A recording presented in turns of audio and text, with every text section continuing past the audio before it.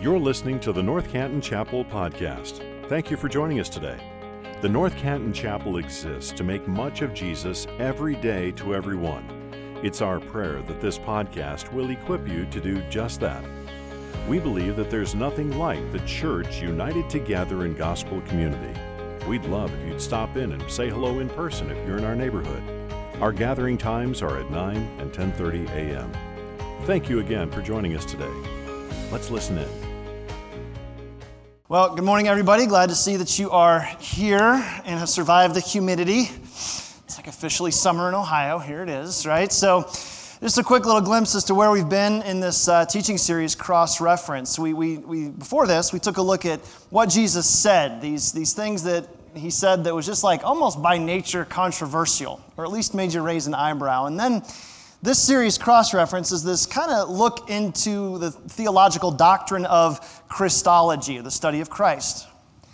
And this is just kind of my take. I think if you're going to be clear about one thing in the Christian faith, you could pick a lot of things, but if you're going to be clear about one thing, you better be crystal clear about who Jesus is, what he did, and why that's so important. And so that's really the heart of this series, Cross-Reference. We talked about why did Jesus have to be born of a virgin? What's that about? Why is that important? Why did he have to be fully God and fully man? Why did he have to live a human life? Do you ever wonder that? Like this idea that he sympathizes with us and knows what we feel and think because he's been there. Last week we talked about the atonement. Why did he have to die on a cross? Why all the pain? And so this week we're going to be talking about why did he have to rise from the dead, which feels like an Easter sermon. You're like, we were just here. Hang on a minute. So I want to look at this from a little bit different of a lens. Why is the resurrection so important? And here's kind of, at least kind of where I come at it. I think a lot of us, at least myself some days, I think we accept the idea of the resurrection in principle, but we really struggle when it comes to our practice. Here's what I mean. I think Easter feels like this giant, great victory over sin and death, and it absolutely is. But then the question comes, well, if the resurrection is this victorious thing in the Christian life, why do I feel so defeated and discouraged and so afraid? Easter is like this giant wave that crashes up on the shore, but then life seems to have this inevitable undertow, right? And we're like swept out to sea again. Jesus himself, he says these crazy things. He says, I will be your peace. I will give you peace. And we go, well, then why do I feel so just tense inside these days? And he also says, I will never leave you. I will always be with you. And I hope this doesn't sound cynical or disrespectful, but there's parts of us that go, okay, why don't I feel that way? Why do I feel so alone? I don't think I'm alone in feeling those things or wondering those questions. I think there's this great disconnect between what we say and celebrate on Easter with like confetti cannons and and then life just hits you. And so this is where we're going this morning. We're going to talk about the doctrine of the resurrection. And just like every one of these weeks in this series, we're going to ask just three kind of basic questions. First, what does the doctrine mean? Why is it so significant? And then what are you supposed to even do about this thing? And I'm just going to get right out in front of it and say I think the doctrine of the resurrection is more significant than any of us really have taken into account. We'd say it, we believe it, we celebrate it, but there's something in here that I think a lot of us, at least for myself, for most of my Christian life, maybe we've missed something. So, first off then, what does this doctrine mean? And if you're a note taker, we're going to be walking through some scripture here in just a minute, and I'm going to give you a definition of what we're talking about. But let's hit the back button and start this whole scene of the resurrection a few hours before this on Good Friday. Here's the scene. Beaten and hanging on a Roman cross, Jesus just exhales his last breath from partially collapsed lungs. Only a small crowd saw it. Among them, two men who up until this point have been kind of these like clandestine closet converts. They've been hidden, they've been careful, like following Jesus kind of from the fringes. But now that all of this is all over, they step forward. One of them carries the property deed to a tomb, and the other one is carrying a jar full of burial spices. This is John 19, verse 38. You can follow along, flip there, scroll there, turn there. Here's the story. After these things, Joseph of Arimathea, who was a disciple of Jesus, but secretly, for fear of the Jews, asked Pilate that he might take away the body of Jesus. And Pilate gave him permission. So he came and took away his body. This is this first kind of clandestine convert. Nicodemus also, you remember Nicodemus, he's the one that has this conversation with Jesus about being born again. Nicodemus also, who earlier had come to Jesus by night, came bringing a mixture of myrrh and aloes, about 75 pounds in weight. Picture that. So they took the body of Jesus and bound it in linen cloths with the spices, as is the burial custom of the Jews. Now, in the place where he was crucified, there was a garden, and in the garden a new tomb in which no one had yet been laid.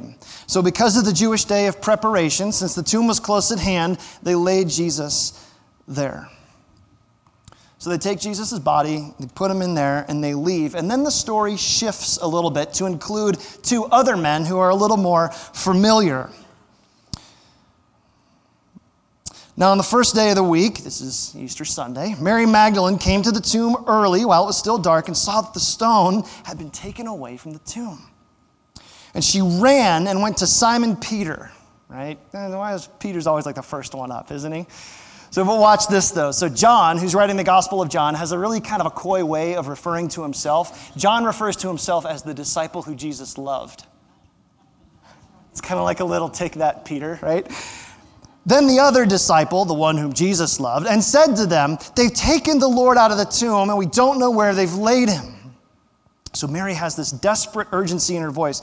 So Peter went out with the other disciple, and they were going toward the tomb. Both of them were running together, but the other disciple outran, I love that, he outran Peter. He got there first. This is like his little thing. And stooping to look in, he saw the linen cloths lying there, but he didn't go in. Then Simon Peter came, following him, and went into the tomb. He saw the linen cloths lying there, and the face cloth, which had been on Jesus' head, not lying with the linen cloths, folded up in a place by itself. Then the other disciple, who had reached the tomb first, we get it, John, then also went in, and he saw and believed. For as yet they did not understand the scripture, that he, that is Jesus, must rise from the dead. Then the disciples went back to their homes. So it feels like we were just here. It's because we were. This is an Easter text. This is Easter morning. This is the scene. So here's what we mean when we say the doctrine of the resurrection. We're going to talk about this, and then we're going to kind of blow it up and unpack it. 3 pieces. Jesus rose in body and in spirit. That's the first piece. By a supernatural work of the Father to signify sin's final defeat. So we're going to talk through this. There's a lot in this statement. But first, here's the thing.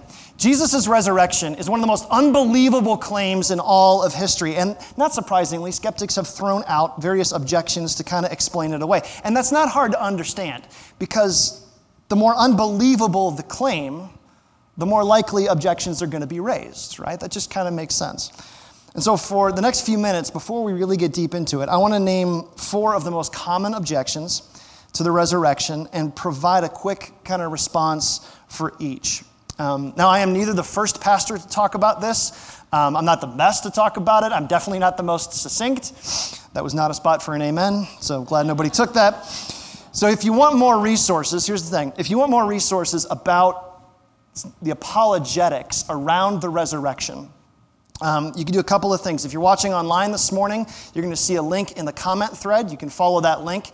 We've created a separate reading list just built around this idea, okay? And if you're here in the room, you could head to ncchapel.com/resources. There's a ton of content on there for this message and then other stuff. So ncchapel.com/resources. We just kind of created some kind of extra meat on the bone for those of you that want that sort of thing. But before we get into the objections, though, one like maybe final cautionary word before we get into it. In meeting objections with answers or responses, we're tiptoeing into this field called apologetics. Okay?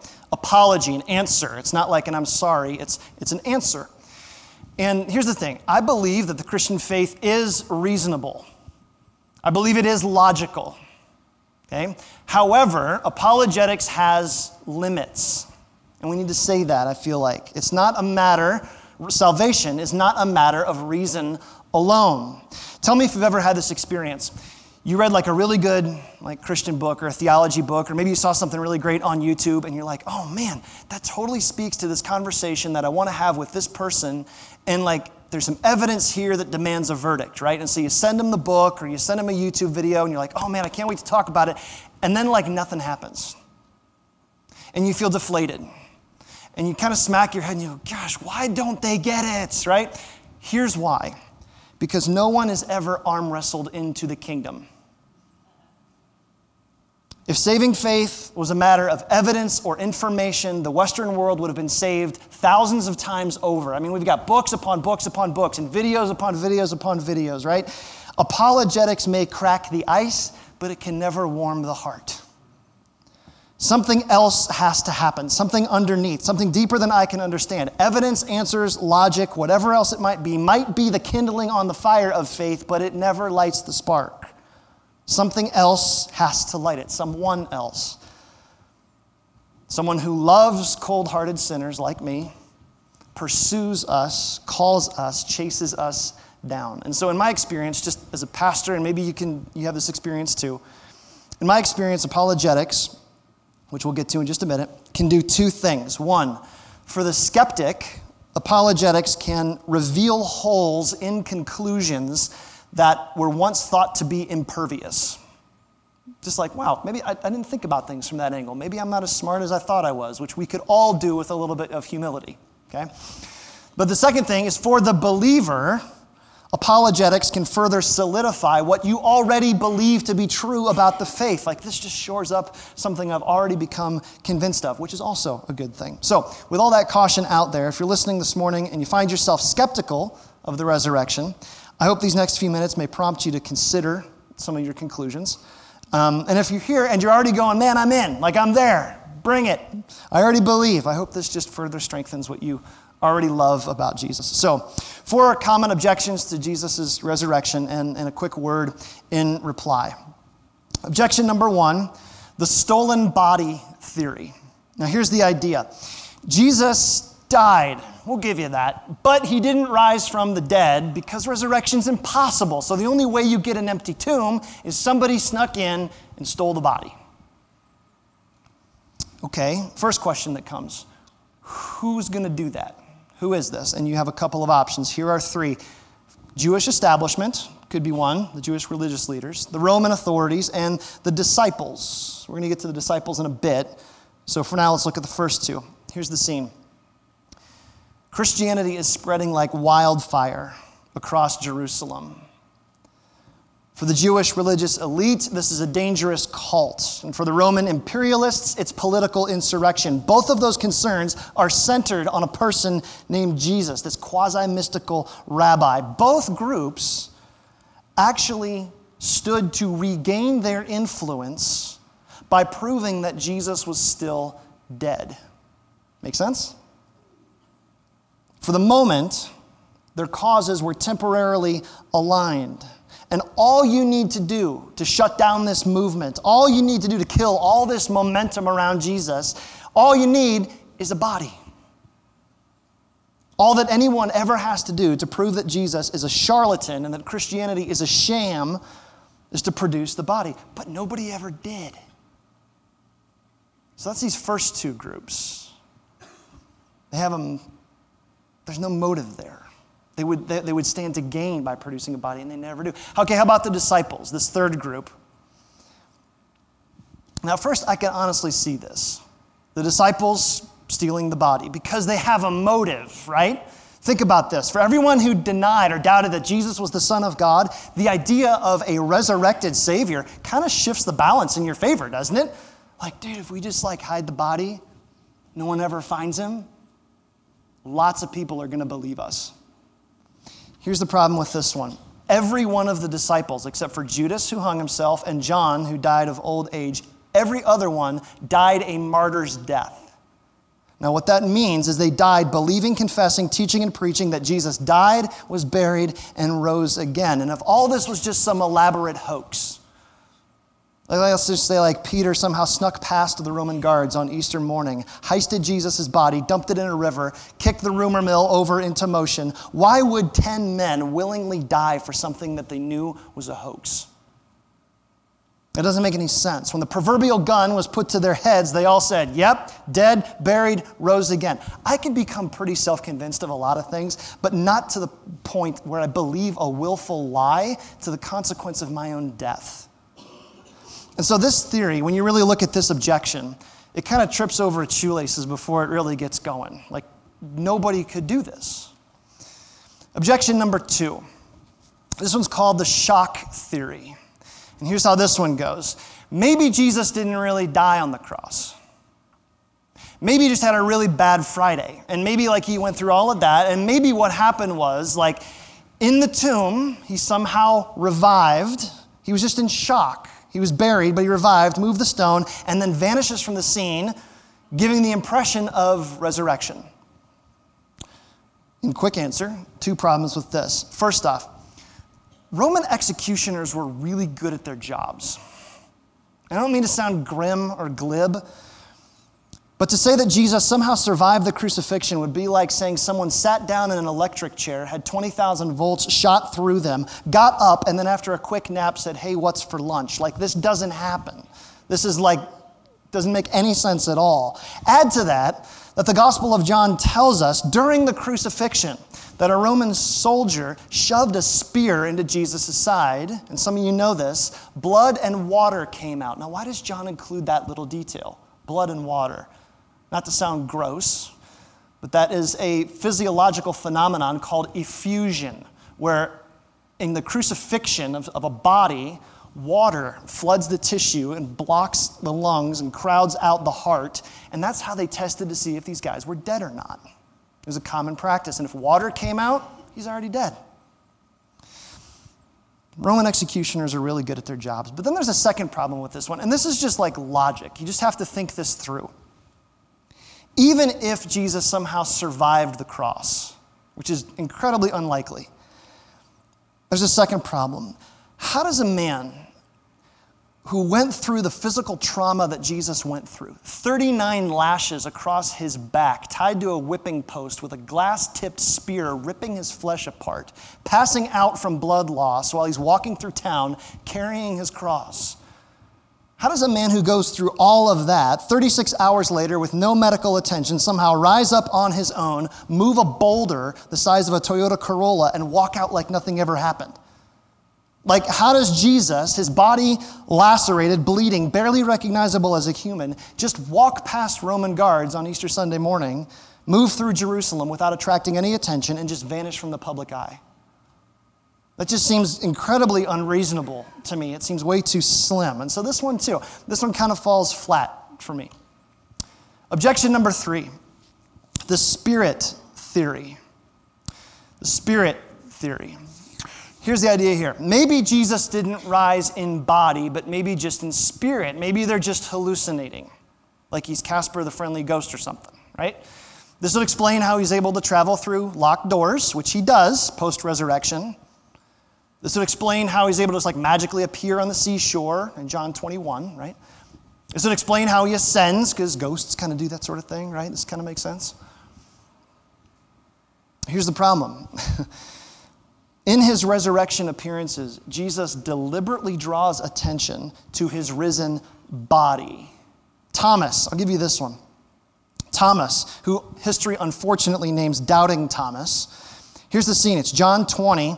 Thomas tells the other disciples, look, you guys may have seen him in the garden on Easter Sunday. Maybe you saw him later that night. But until I put my finger in the nail holes and touch where that spear went in, I'm not convinced.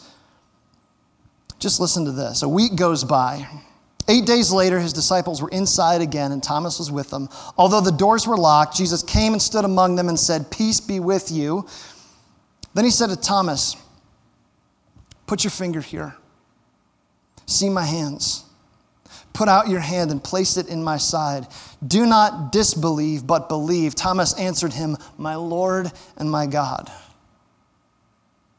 And then in John 1 John chapter 1. Some of you guys remember we did our study in 1 John last summer. How does John kick off 1 John? He says, that which we've seen, which we've touched with our eyes, we've touched it with our hands, that we proclaim to you. And so the New Testament is very clear that this Jesus who rose from the dead is not just a spirit. He ate with these guys on the shore. You could touch him. How that works, I don't understand. But Jesus is a bodily risen Savior. He's got scarred hands. And so the only way to get to this objection is to rule out most of the New Testament. So, okay, speaking of that, here's the fourth objection. The story theory. The story objection, the story theory. This one goes like this. You know what? This whole thing is just made up. You Christians.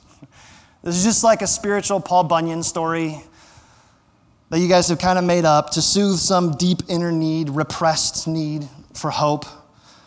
So in response, first, I do have a deep need for hope. We've all have a deep need for hope. I just hope you're not repressing that. So that's not that off to say that. But honestly, here's the answer for this one. Legends take time to build. You ever thought about that? Legends don't happen overnight. So follow me on this. Here's the timeline. The events of Jesus' death and resurrection take place about 33 AD, give or take. Okay? Mark completes his gospel by 40. You could do the math. Luke also starts his research about the same time, interviewing eyewitnesses like a reporter/doctor. Paul writes his first letter, 1 Thessalonians, where he talks about the reality of the resurrection in 51 AD. So there's an 18-year span here. That's not a whole lot of time for a legend to be born. And so what we see is this catalytic claim. Jesus rose from the dead. What? That gets almost immediate traction wherever it is taught, to the point where within like 16 to 18 years, it's already considered ironclad doctrine. This is kind of hard for us to imagine 2,000 years later, but here's what this would mean. So here we are, 2022. 18 years ago was, there it is, 2004. I just leave the math to you guys. I went to Bible college. I don't do this stuff. 2004. Ronald Reagan died in 2004. Okay? Now, if I came here today, this morning, and said, guys, you're not going to believe it. Ronald Reagan rose from the dead. What would you, half of you would probably go, praise God, depending upon your theological and political stance. That's neither here nor there. That's a separate sermon for another day. But all of you would look at me and go, dude, you're delusional. You'd be looking for a new lead pastor within 15 seconds after I stepped off of the stage, because that doesn't make any sense. You could go to his grave and like, there's the body. You could produce the death certificate. You remember when it happened. That's not enough time for a legend to be born. And so this objection kind of seems like shoehorning a modern sentiment into a historical setting. It just doesn't work for me. So, if we're saying the resurrection actually happened, this resurrection is an actual historical, factual event, here's what it means. Again, here's the doctrinal confession. We're saying that Jesus rose in body and in spirit by a supernatural work of the Father to signify sin's final defeat. All three of those elements are what we're going to get into a little bit deeper now. So, question number 2, besides what does this mean, why is this even significant? Here's the story. I love the story so much. Here's the story. G.K. Chesterton was standing on a London street corner when a reporter approached him. "Sir," he said, "I understand that you recently became a Christian. May I ask you a question?" "Absolutely," Chesterton replied. "If the risen Christ suddenly appeared at this very moment and stood behind you, what would you do?" Which is a great question. It's an awesome question, a question that might probe you to think. But as awesome as the question is, it's not as awesome as his answer. Here's his answer. "Sir, he is." Here's what I want. It's not enough to live confessing that Jesus rose from the dead 2,000 years ago. We have to ask ourselves, if that's true, what difference does the risen Christ make in my life today? If Jesus' resurrection is so hugely important, why do so many of us live like it's not? We live these fearful, defeatist, shoegazer lives, unaware of the supernatural movement of God and overwhelmed by the seemingly unstoppable movement of man. If we really believe that the risen Christ is really, truly, honestly, personally with us as he promised, how would our lives look any different? And for this, we're going to head straight to 1 Corinthians 15 and just let Paul unfold this for us. 1 Corinthians 15. Paul writes to a struggling church in a skeptical culture, and he gives us really 4 reasons why the resurrection matters. 1 Corinthians 15, we're just going to take a look in verse 12. Reason number 1, Jesus' resurrection matters because Jesus' resurrection gives faith meaning. It gives faith meaning. Here's what he says. Now, if Christ is proclaimed as raised from the dead, how can some of you say that there is no resurrection from the dead? Now remember, this is a church he's writing to. And so maybe that speaks to your heart. Maybe you're going, I'm not so sure about this whole thing. But if there's no resurrection of the dead, then not even Christ has been raised from the dead. And if Christ has not been raised, then our preaching is in vain and your faith is in vain. This is Paul saying, look, if this is just some giant elaborate hoax, if this is all made up, if this is just legend, some fanciful story, then everything we do is a complete waste. It's like falling through the sky and trying to grab onto a cloud to catch you, like you're just coming up with nothing. Prayer. How many of you pray? Don't raise your hand, just think. How many of you pray? If Jesus hasn't been raised from the dead, prayer is just wishful mumbling to an imaginary God. Preaching, just a waste of air and needless strain on some poor man's vocal cords. Church just becomes a social club of religious, easily duped, sheep-type fools. And I think it's worth stopping here for a second because in a world that does not believe the resurrection actually happened, you understand that, right? This is not like popular. Most people don't believe this. And that Jesus is on the same level of Buddha or Muhammad or Dalai Lama or Oprah. Do you realize that the faith that you profess has a very strange teaching at its core that a man actually rose from the dead? And I don't mean to be flippant or crass, but are you prepared to be that weird? The resurrection is what distinguishes our Savior from any other. But here's what worries me, like Christians in the uncomfortable or the very comfortable West right now. I think we're okay with persecution, at least in theory. We're okay being weird in theory. But when we're not even comfortable being inconvenienced, or like when we're comfortable being unpopular, like, how are we going to get there to where the disciples got? I need to remind us that bearing the name Christian means that the majority culture is probably going to think you're a little bit off. Of course we are. We follow a resurrected Jewish rabbi named Jesus, and don't go soft on that. Don't expect to be well-liked, and definitely don't expect to be understood. I feel like we just need to talk that back a little bit and go, guys, this is what gives our faith meaning, and if we go soft on this, then we're just like any other world religion that just has a savior still in the grave. Second reason why this matters, though, because Paul is just getting going.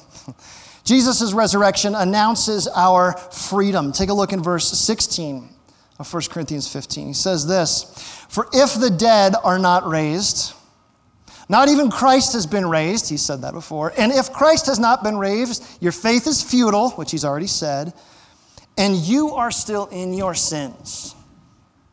You're still in your sins. Could you imagine what that would be like? Last week we said that justification is the legal act where God acquits a guilty person of sin. He says, by virtue of Christ's sacrifice, I find you not guilty. So, if the atonement accomplishes our justification, Jesus' resurrection announces it. It proclaims it. If the atonement is the statement, like, Roger, you are not guilty, you are free. If that's the atonement statement, the resurrection is the exclamation point at the end of it, like driving the point home, making sure that we get it. I heard the craziest story the other day, and you guys know I'm a sucker for good stories. This is in early April of 1945, in the death throes of the Nazi regime in Europe. Buchenwald concentration camp was liberated by American soldiers. 21,000 starving Jewish boys and men. 21,000. The American soldiers entered the camp, finding the Nazi soldiers having just left hours earlier, and announced in English that the camp was liberated and that the Jews were now free. Now here's the really curious thing. After years of imprisonment, years of hopelessness, years of oppression, upon the news that they had been finally set free, do you know what happened? Absolutely nothing. They just stood there. Some thought that since those pronouncing victory were also wearing military uniforms, that this might just be the new oppressor. Most, though, had simply lost the ability to imagine freedom. Even though they were pronounced free, they were paralyzed in fear. But then something even more amazing happened. This American Jewish army chaplain named Rabbi Herschel Schachter said to them in Yiddish, the language of the captives, Shalom Alachim Yadin. Peace to you, Jews. Ihr seid free. You are free. And then, after hearing the announcement made in their own language, the good news of their freedom gradually swept over the camp as they started repeating it to themselves like, oh my gosh, it's actually true. We're free. And here's why I bring that story up. And you know the most heartbreaking thing? Christians who are free but live like they're not. God the Father loves you too much to let you live in a life that is shackled by sin. And that's the reality that prompts Paul's announcement in verse 17. If Christ hasn't been raised, you're still in your sins. The oppressor is still reigning. You're still shackled to the bedpost. You're still stuck. But because he has been raised from the dead, you're free. How much must the Father love you? So Paul's trying to get across. Now, having said that, Paul pushes further, and he announces a third reason why the resurrection is so significant. Reason number 3, Jesus' resurrection hints at what's to come. And so next, Paul makes this dramatic, striking statement. Here's what he says, 1 Corinthians 15, verse 19. He says, if in Christ we have hope in this life only, we are of all people to be most pitied. But in fact, Christ has been raised from the dead, the first fruits, we'll come back to that, of those who have fallen asleep. What's he doing? First, Paul sets up a hypothetical, okay? Remember, he's a lawyer. He loves doing this. Here's what he says. Okay. Yeah. Some of you say Jesus hasn't been raised from the dead. Okay, let's say you're right. Let's pretend. I'll give you that one. And what we'd expect from Paul's pen might be, well, that's no really big deal because the atonement, remember? So what if he's still in the tomb? We have the atonement. We're good. But that's not what he says. He says, if that's true and you're right, and if this is all be a sham, right, we shouldn't be congratulated or admired for putting on a big host. We should be of all men most, what? Pitied. Pitied. Paul is tying our hope so closely to the resurrection that if that didn't happen, I'm done. He put all his chips there. If that didn't happen, I'm out. You can destroy my faith and shatter my dreams if you produce the body of one man, but no one ever did because no one ever could, and no one ever will because no one ever can. But then, let's remember, Paul's a lawyer, so he drops the charade in verse 20. Here's what he says again. Verse 20, but in fact, Christ has been raised from the dead. And I love that because he goes, well, I'm done with this what-if stuff. Just, here he goes. The truth is he has been raised from the dead. More than that, he says, he's the first fruits of those who have fallen asleep. What is that? Now, Paul does something brilliant. He drops the legal language and he picks up the poetic. He says that Jesus' resurrection is like first fruits. Now, what is that? It's a really strange image. Lawyer Paul is borrowing from the agrarian world. This is a farming word. And in this culture, farmers taste the first batch, the first fruit that comes out. They taste the first one to tell what the rest of the harvest is going to be like. Sit with that for a minute. Paul sees the final resurrection, this one-day act of God, yet out there in the future, at the end of all things, when our bodies are restored, no more aches, no more pains, no more diabetes, no more cancer.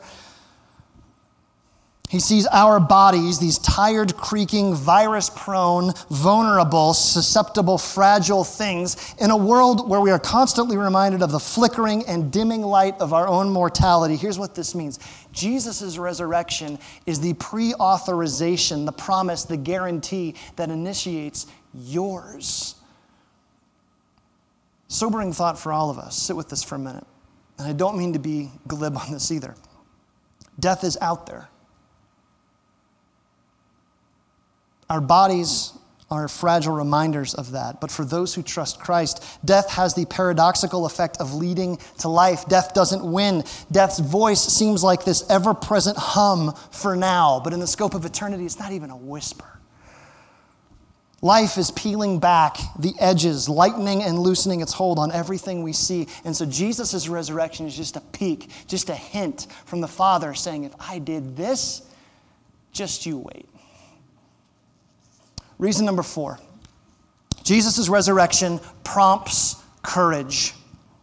Here's what he says in verse 51. I love this because he sounds like a preacher on a roll, which I kind of love. He says, behold, I'll tell you a mystery. We shall not all sleep, but we shall all be changed. In a moment, the twinkling of an eye, at the last trumpet, for the trumpet will sound, the dead will be raised imperishable, and we shall be changed. For this perishable body must put on the imperishable, and this mortal body must put on immortality. When the perishable puts on the imperishable, and the mortal puts on immortality, then shall come to pass the saying that is written, death is swallowed up in victory. O death, where is your sting? O death, where is your victory? Death, where is your sting? The sting of death is sin. The power of sin is the law. But thanks be to God who gives us the victory through our Lord Jesus Christ. And all of this is great right now. This is Paul just going, there's better things coming. But then there's Pastor Paul's encouragement for this church who, like us, are pitched and tossed in the seemingly overwhelming swells and squalls of a crazy world. He says, therefore, in light of all of that, therefore, my beloved brothers, be steadfast, be immovable, always abounding in the work of the Lord, knowing that in the Lord your labor is not in vain. His point. Do you ever feel like giving up? Of course you do. This world is designed to make you feel that way. That work that you're doing, that parenting or grandparenting that is so hard to get through, that job that's killing you, that relationship you're desperate to restore, you ever feel like you're swimming against the current? Sure you do. Like the deck is stacked against you? How do you keep going? By remembering that Jesus' resurrection is not just a fact of a forgotten yesterday or a hope for a distant tomorrow, but a present reality for today. Now, what does that even mean? Last week, we talked about how this world is not our home, right? But have you ever noticed how much time and energy and resources and emotional weight we spend trying to convince ourselves that it could be? We buy stuff that'll help us feel more comfortable, and we're frustrated when it doesn't deliver. We look to our jobs for significance, only to feel perplexed when they have the opposite effect. We build relationships to encourage and lift us up, and then we get cynical when they don't. Those things aren't bad in and of themselves, but at the risk of sounding stoic, those things matter, but they cannot be all that matters. In light of the passing nature of life and the surety of the resurrection, shouldn't we hold those things a little more loosely because they don't last, and a little more delicately because they're so fragile? Life is short. So fragile. Time is fleeting and eternity is over the next hill. Here's what this means. Remember all those people argued with maybe one time in the last couple of years about some issue that crossed your news feed? Those relational bridges that got burned. Doesn't matter who lit the match. It's time to forgive them now. It's time to seek forgiveness. It's time to seek reconciliation. It's been time. Remember those political fissures and fractures that somehow worked their way into our souls, warping and twisting the deep down beautiful human things? Give those worldly joy suckers an eviction notice. We're Christians. We are rooted in love of Christ and love for Christ, and his kingdom has no end. And if something is coming that's better, and it is, and if by comparison this world is so short, and it is, shouldn't we be known as the kind ones, the ready to forgive ones, the generous and gentle ones, the ones easy and eager to overlook an offense, the ones who hold life and its many offerings loosely and delicately? I think we should. So last question on this, and then we're going to close. What do you do with this? So I have 3 parting questions for you. And this is just stuff for you to go think about on your own. Stuff that I can't do for you. I've got to go here. Here's your first question. What am I counting on for hope? What are you counting on for hope? No one else can answer that question for you. For some of you, it's something in the bottom of a bottle. Okay, every bottle's got a bottom. For some of you, you're looking for a relationship that you just, oh man, if that could happen, if that, then this. Okay. For some of you, it's a job. For some of you, it's another paycheck. For some of you, it's a nice new whatever. What are you counting on for hope? You've got to ask that question. Second question that you've got to ask, why is this valuable to me? Why is this valuable? Why am I looking to this so much? Why am I pinning so much on this and putting all my chips in that place? And then probably the third question. This is the hardest one to answer. Third question, though, is it working? Not to go all Dr. Phil on you, but how's that working for you? That's the way we find out what our idols are. That's the way we find out what we value, is I look at this thing that I'm putting all my hope in, and I go, why is that so valuable? And then is it even working? And if you feel frustrated by a world that's not panning out, I'd like to offer you an alternative, and his name is Jesus. And he is coming back. We're going to talk about that next week. He has died, and he has risen from the dead. I wonder if you know him today. Is he yours? Let me pray. Lord, we do say thank you again for the surety, the verity, the rock-solid conviction that you have sent your Son into this world to die a painful death on a horrible cross, only to raise 3 days later and pronounce this final victory over sin and death and all the evil in this world that one day will be rolled up, bundled up, blown on, and swept away. In the meantime, Lord, help us not to be overcome. Help us to focus on who you are and what you've done for us. We love you, Lord. Bless us today in Jesus' name. Amen. Thank you for listening to this episode of the North Canton Chapel Podcast. If this ministry has blessed you in any way, please share this episode with your friends or spread the word on social media. If you subscribe and leave a 5-star review, it goes a long way to helping us make much of Jesus every day to everyone who hears these podcast episodes. You can also donate to this ministry at ncchapel.com/give. Thanks again for joining us. May you go out into your places and spaces, making much of Jesus every day to everyone.